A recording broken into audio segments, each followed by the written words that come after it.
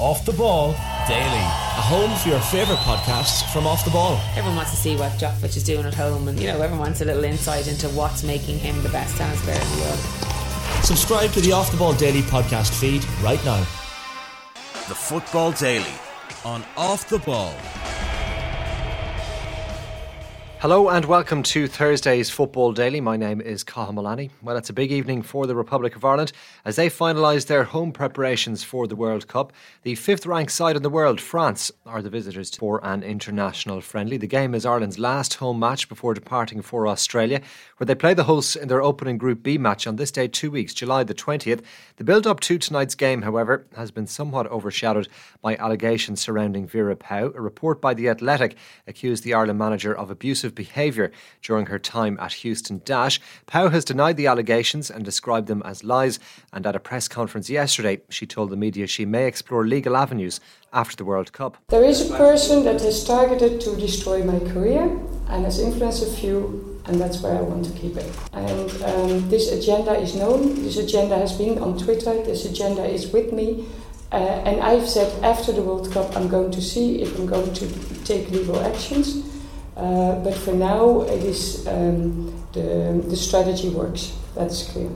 Well, in terms of the match tonight, Ireland are likely to field a strong lineup against the French, and the Irish captain Katie McCabe says they're relishing the opportunity to take on one of the best teams in the world. I mean, what an exciting game, right? It's massive to have France coming to town in front of our home fans, young girls coming, young boys coming to cheer us on to see one of the best teams in the world.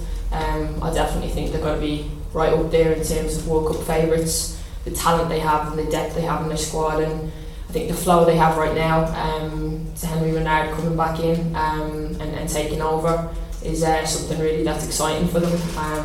We've looked at a lot of footage, and yeah, they've got a bit of everything there. They're physical, they're quick, strong and quite good in small areas in terms of pass, and so we'll have to be on full alert tomorrow to make sure we can stop them and try to get positive results for our fans.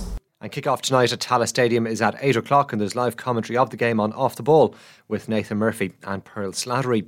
Ahead of tonight's game, there's some good news for the Irish defender Louise Quinn. She signed a new contract with Birmingham City. The 33-year-old accepted the club's offer and signed a new 2-year deal, which will extend her stay at the club until June of 2025. Quinn has made 57 appearances across her 2 years at the club, and she scored 11 goals in that time. She joined Birmingham on a free transfer in 2021 after her departure from Fiorentina in Italy, and she was named club captain soon after. Birmingham finished second in the Championship last season.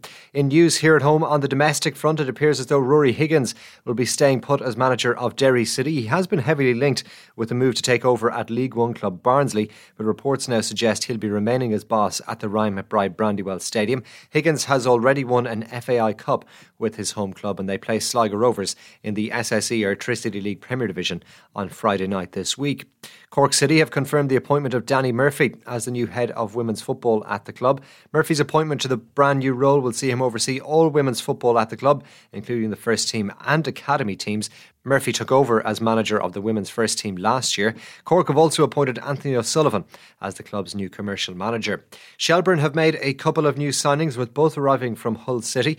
It comes shortly after confirmation that the club have been taken over by the same ownership as the Championship side. Goalkeeper Harry Fisk and midfielder Harry Wood have both joined Damien Duff's squad. Fisk is 20 years of age and he came through the academy at Hull. He signed his first professional contract in May of 2021, and he has since spent time on loan at Spalding United and Tadcaster Albion. As for Wood, he joined Hull's academy as an under-16. He made his senior debut in their final game of the 2020-21 season against Charlton, lifting the League One title. He made his home debut for the club in the EFL Cup against Wigan in August of 2021, and then he joined Scunthorpe United in League Two on loan.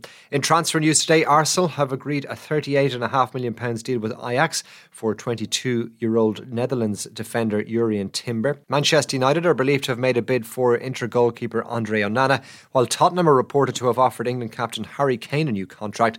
The striker has 1 year left on his current deal, but it's understood that Bayern Munich are chasing his signature.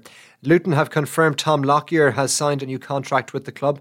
The Wales international collapsed during their playoff final victory and spent 5 days in hospital, but is now fully recovered and fit for pre-season training. Lockyer was Luton's Player of the Year last season, and he was also included in the Championships Team of the Season.